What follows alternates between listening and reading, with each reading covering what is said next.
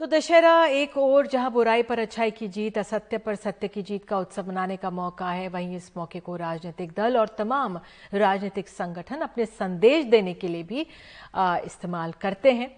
और इसी पर बात करने के लिए हमारे साथ खास मेहमान हैं श्रवण गर्ग, वरिष्ठ पत्रकार हमारे साथ हैं, सुरेंद्र राजपूत प्रवक्ता कांग्रेस हमारे साथ हैं और आलोक वत्स बीजेपी समर्थक हमारे साथ जुड़ गए हैं। और सबसे पहले अगर मैं श्रवण जी, अगर आप ही के पास आऊं और पहले शुरुआत हम प्रधानमंत्री, क्योंकि हम ये भी देख रहे हैं दशहरे के दिन राजनीतिक दल, तमाम राजनीतिक दल सक्रिय रहे, सबने अपने अपना एजेंडा साधा, लेकिन एक तरह से लक्ष्य जो है वो वोटों पर ही होता है। तमाम चुनाव देखने को अब शीघ्र ही होने वाले हैं।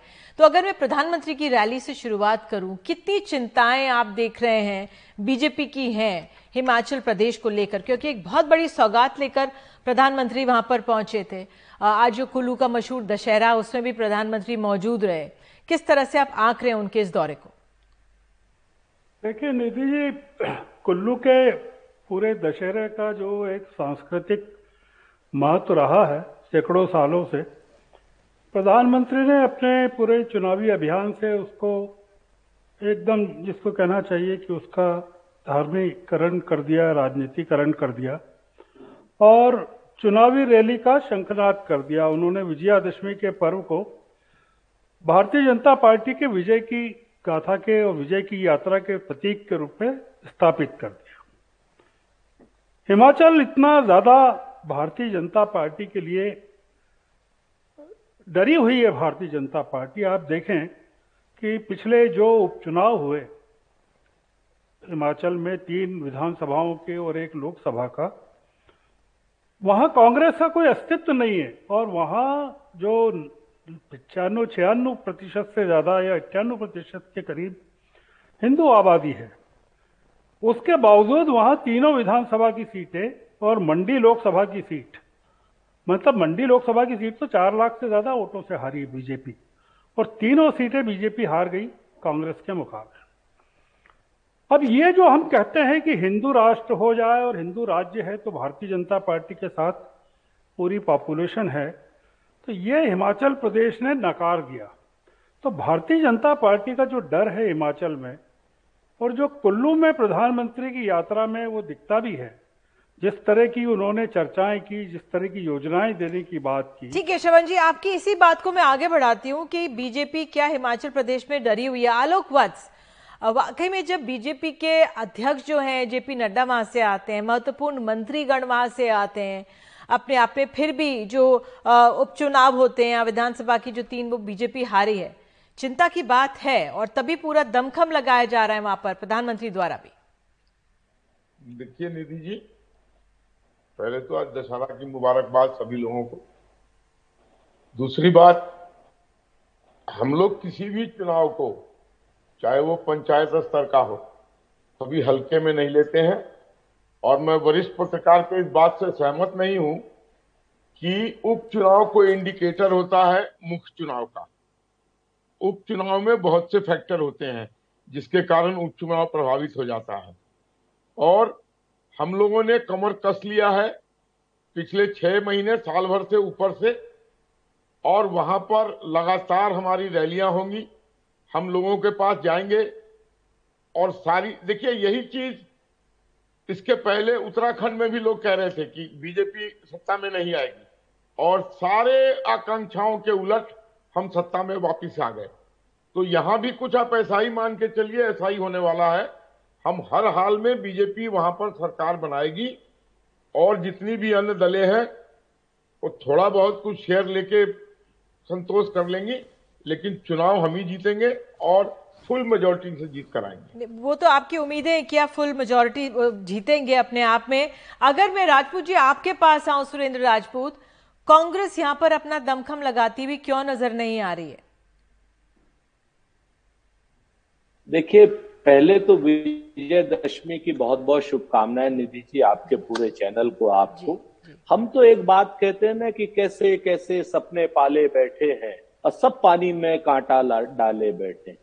श्रवण जी ने बिल्कुल सही कहा कि धार्मिक आयोजन को आप राजनीतिक आयोजन में बदल दे रहे हैं, और वत्स आप पूरी शिद्दत से उसको कह रहे हैं कि हाँ हमने धार्मिक आयोजन को हिंदुस्तान का जनमानस नहीं मानता है। हिंदुस्तान का जनमानस ये नहीं मानता है कि एक धर्म विशेष के आप पैरोकार हैं या आप झंडबदार।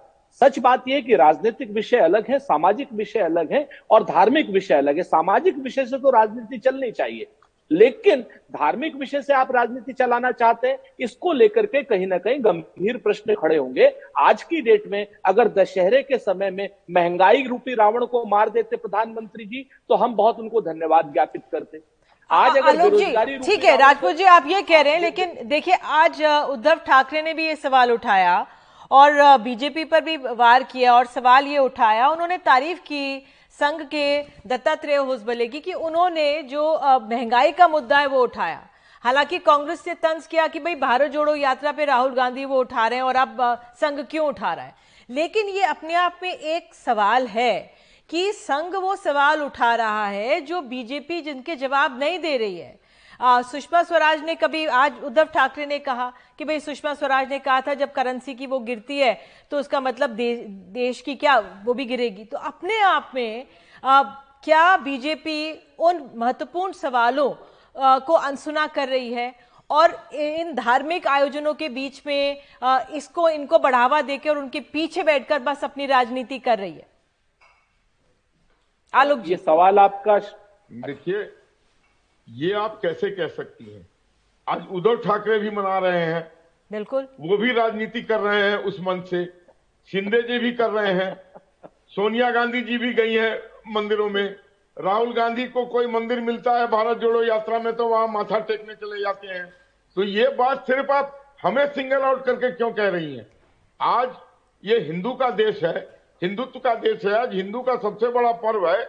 अगर उस प्रधानमंत्री जी लगातार, आपने देखा होगा कि हर ऐसे ओकेजन पर दिल्ली से दूर कहीं जाते हैं, कभी सेना के साथ बिताते हैं, कभी किसी और शहर में बिताते हैं। तो आज अगर वो कुल्लू में गए हैं इस अवसर पर है और वहां चुनाव होने वाला है, तो इसको आप चुनाव से क्यों सीधा जोड़ रही हैं? अभी चुनाव में तो बहुत है, आप कह रहे हैं मैं नहीं जोड़ रही। हालांकि मैं आम आदमी, ये बता दूं, हमने आम आदमी पार्टी को भी दरखास्त की थी कि वो भी आके जुड़े इस कार्यक्रम में। सुनिए आलोक जी सुनिए, आम आदमी पार्टी तो जुड़ी नहीं, उन्होंने कहा कि हम इस विषय पर नहीं बोलने वाले हैं। आप आए, इसके लिए मैं आपका साधुवाद करती हूँ, धन्यवाद करती हूँ।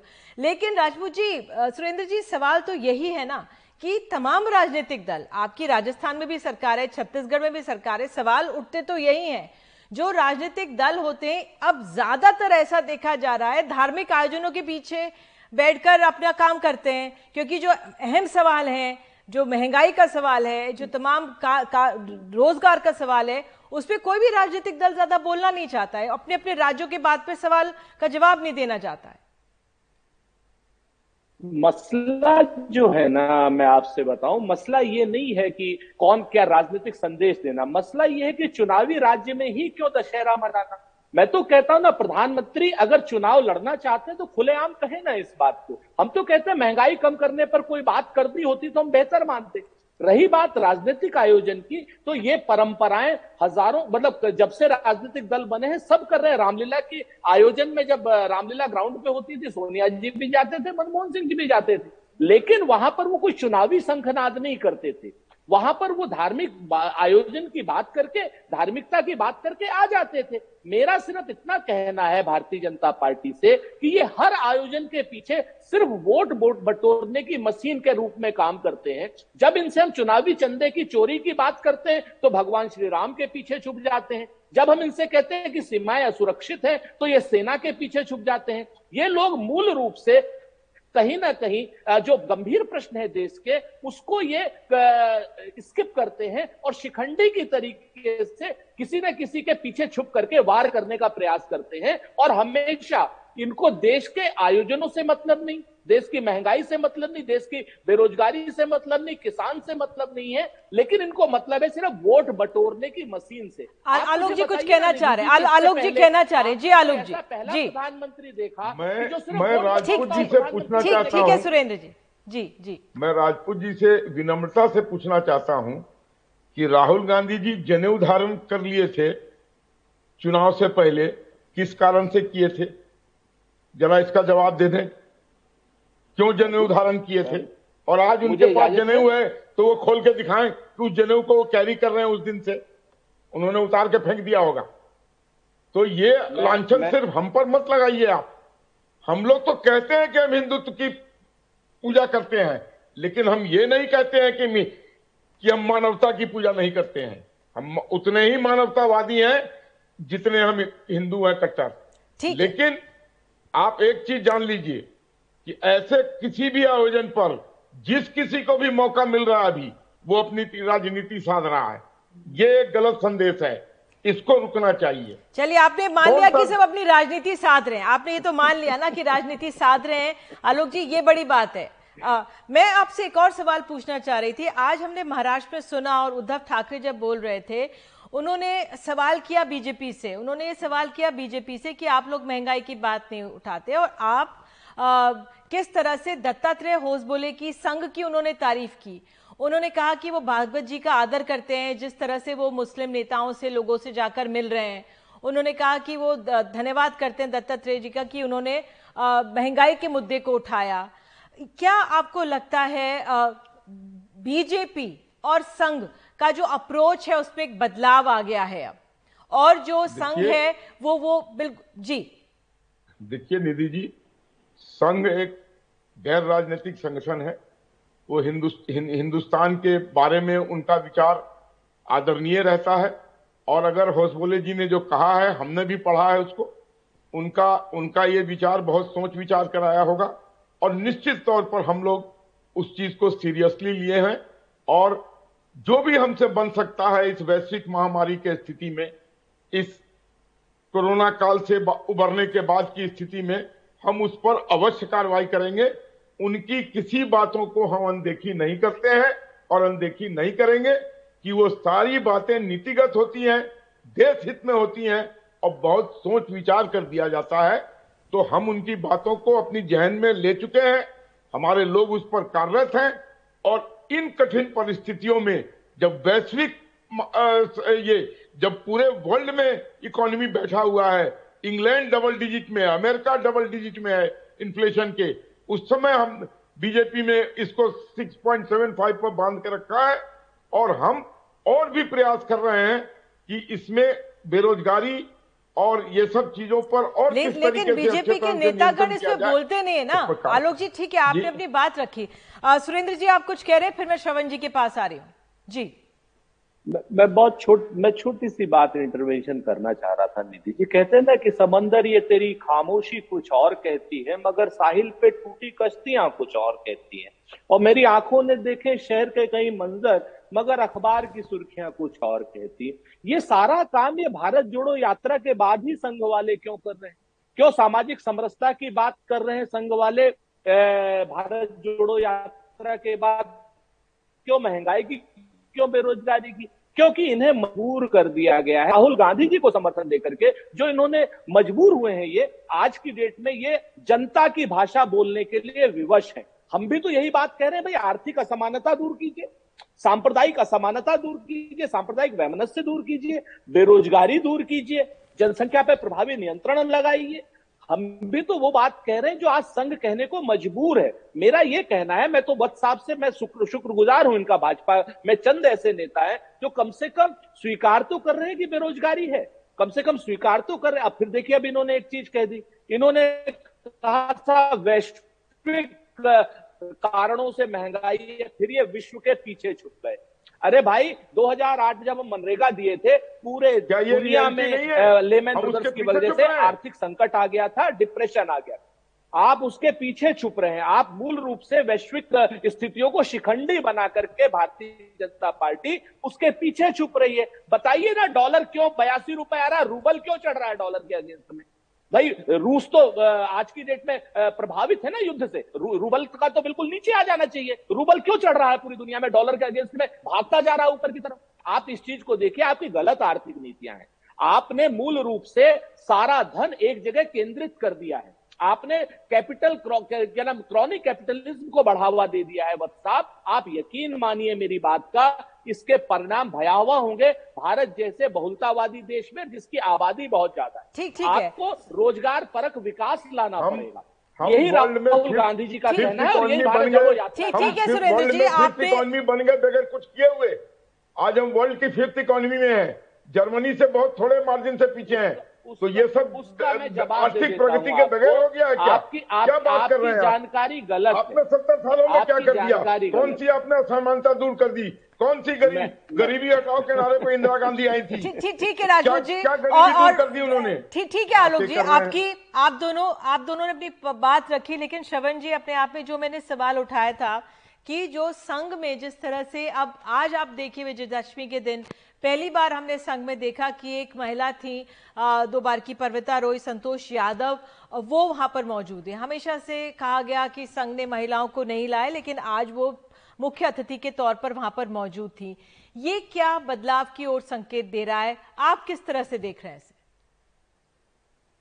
तो मैं ये कहना चाहता हूं कि राजपूत जी को कोई इस बात में कष्ट नहीं होना चाहिए कि जो मुद्दे कांग्रेस उठा रही है उसको संघ उठा रहा है। ये कोई उनकी बपोती नहीं है कांग्रेस की कि महंगाई की बात को वही उठाएंगे, या गरीबी की बात को कांग्रेस को ही उठाने का अधिकार है। कांग्रेस का नजरिया ये होना चाहिए कि वो स्वागत करे कि संघ उनके साथ है। पहली बात तो ये। दूसरी बात यह है कि कांग्रेस को आगे बढ़कर मोहन भागवत ने आज जो कहा उसका भी स्वागत करना चाहिए। यही मोहन भागवत आंकड़े गिनाते थे पिछले विजयादशमी के अवसरों पर कि मुसलमानों की आबादी कितनी बढ़ गई है, कितने प्रतिशत बढ़ गई है, हिंदुओं की कितने प्रतिशत कम हो गई है। वो आज जनसंख्या नीति को लागू करना चाहते हैं और वो ये नहीं कह रहे हैं कि मुसलमानों को कम बच्चे पैदा करना चाहिए और हिंदुओं को ज्यादा बच्चे पैदा करना चाहिए। वो ये कह रहे हैं कि जो जनसंख्या की नीति है वो सभी के लिए बराबरी से लागू होना चाहिए, और अगर वो नहीं हुई तो उसके कारण कितना बड़ा असंतुलन पैदा हो जाएगा। तो ये जो एक बदलाव आ रहा है, और एक बैकवर्ड क्लास की महिला संतोष यादव जो पर्वतारोही रही हैं, वो अगर आरएसएस के मंच पर हैं और आरएसएस अपने दरवाजे महिलाओं के लिए खोलता है, मुसलमानों के लिए खोलता है, मुसलमानों से जाके मुसलमान नेताओं से संघ के नेता दिल्ली में बात करते हैं कस्तूरबा गांधी मार्ग की मस्जिद में, तो कांग्रेस को तकलीफ नहीं होना चाहिए। कांग्रेस का कोई एकाधिकार नहीं है धर्म निरपेक्षता पर या हिंदुत्व पर। तो इसलिए ये जो परिवर्तन है मैं इसका स्वागत करता हूं, और ये जो बात है मैं इसका कांग्रेस की ओर से जो अप्रोच है मैं उसका विरोध करता हूं। दूसरी चीज जो आलोक जी ने कही वो डराने वाली है।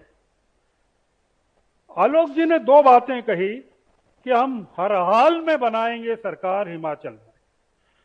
अब ये हर हाल क्या होता है आलोक जी जरा बताएं कि वो हर हाल किस चीज को मानते हैं। कार्यकर्ताओं के दम पर और दूसरा वो कहते हैं कि ये हिंदुओं का देश है। तो मैं उनसे ये भी जानना चाहता हूं कि क्या वो मानते हैं कि अगर हिंदुओं का देश है तो जो गुजरात के गरबों में सार्वजनिक रूप से लोगों पर की पीठ पर बांधकर कोड़े चलाए जा रहे हैं, मारा जा रहा है, तो ये क्या हिंदुत्व का देश बन जाने के बाद पूरे के पूरे हिंदुओं के देश में कोई तालिबानी संस्कृति आने वाली है जिसमें अपराधियों को कानून के बजाय सार्वजनिक रूप से उनकी लिंचिंग की जाएगी, उनको मार लगाई जाएगी? तो ये जो विरोधाभास है भारतीय जनता पार्टी की बात कर रहे हैं पत्रकार साहब, उसमें लोगों को पकड़ के और पुलिस के हवाले किया गया था। पीटने पिटाने की बात नहीं आई है। कपड़े वपड़े फट गए थे झोंका झांकी में, और वहां पर लव जिहाद के आलोक जी आपको दृश्य दिखा देते हैं। जो लोग घुस आलोक गए थे, जी आज वो दृश्य सोशल मीडिया पे वायरल हुए। आधार कार्ड नहीं था। आप वीडियो दिखाइए, उनका वीडियो दिखाइए। मैंने कल वीडियो देखा है और उस पर डिस्कशन भी किया है। उनके आधार कार्ड नहीं थे और उनके पास जो परिधान में जाना था उस गरबा में वो परिधान नहीं पहने हुए थे। और आपको मालूम है हिंदुस्तान में फंडिंग हो रही है बहुत तेजी से लव जिहाद को फैलाने की, और लव जिहाद के सैकड़ों केस हम लोगों के सामने आए हैं। आलोक जी, वो अपनी बात आपकी हो सकती है, लेकिन परिधान की बात आप कह रहे हैं, परिधान तो कोई कैसे भी पहुंच सकता है, मैं ये कह रही हूँ। नहीं, बिना जांच किए तो पिटाई हुई है ना निधि जी, ये मैं नहीं कह रहा हूँ, कोट एंड कोट वहां के आयोजकों का कहना था कि हम लोगों ने एक परिधान रखा था वहां पे पहन के अंदर आने के लिए। ये this is I am not saying, ये वहां के आयोजक का कहना था। लेकिन जो चिंता की बात है ना, जो आपने बात कही, जो फॉरेन डिग्निटरीज भी गए उनको भी परिधान दिया गया, तब वो परिधान पहन के गरबा के ग्राउंड में गए थे। हम उन तस्वीरों की भी बात कर रहे हैं जहां पे आज वो तस्वीरें आई, किस तरह से पकड़कर एक खंबे पे पिटाई की जा रही है, जो अपने आप में बहुत ही चिंताजनक है। और कुछ देर पहले हमने अगर ऐसा कुछ हुआ है, ये तस्वीरें कुछ हुआ है तो मैं उसकी निंदा करता हूं, और बीजेपी भी उसकी निंदा करती है। बहुत बहुत धन्यवाद। ये बहुत अहम बात, अगर आप निंदा करते हैं, अपने हाथ में लेने का किसी को हक नहीं है। अगर कोई कानून अपने हाथ में लेता है तो उसके साथ पूरी कठोरता से सजा होनी चाहिए। बिल्कुल, हम उसका फेवर नहीं करते। बिल्कुल, धन्यवाद इसके लिए। सुरेंद्र राजपूत, आपसे आखिर में जो आप कुछ कहना चाह रहे हैं। जी, मैं श्रवण जी से पूरी तरीके से सहमत हूं। सर, हमारा किसी चीज पर एकाधिकार नहीं, हम तो देश को संविधान से चलाना चाहते हैं। और अगर मोहन भागवत जी की विवशता है, मोहन भागवत जी आ रहे हैं अपने पूरे मन से, तो हमने तो उनका स्वागत किया, हमने कोई एकाधिकार की बात नहीं की। हम तो ये कह रहे हैं कि भारत जोड़ो यात्रा का प्रतिफल है कि इन सब लोगों को भी अब देश के मुख्य मुद्दों पर आना पड़ रहा है, इन सबको भी संविधान को मानना पड़ रहा है, इन सबको भी तिरंगा लहराना पड़ रहा है, महंगाई की बात करनी पड़ रही है, बेरोजगारी की बात करनी पड़ रही है। ये यात्रा जो कन्याकुमारी से शुरू हुई है जनता के बीच में, इसके से अगर किसी को भी मन परिवर्तित होता है तो उसका स्वागत है। अगर कोई मस्जिद में जा रहा है तो उसका स्वागत है, कोई मंदिर में जा रहा है, कोई गुरुद्वारे में जा रहा है, ये किसी की बपौती नहीं है। इस देश का धर्म जो है वो संविधान है। और जो कट्टरपन की जो बात करते हैं, हम दोनों तरफ के कट्टरपन का विरोध करते हैं। बिल्कुल, दोनों तरफ से कट्टरपंथ नहीं होना चाहिए। आप तीनों जुड़े आज इस मौके पर, अवसर पर, बहुत बहुत धन्यवाद।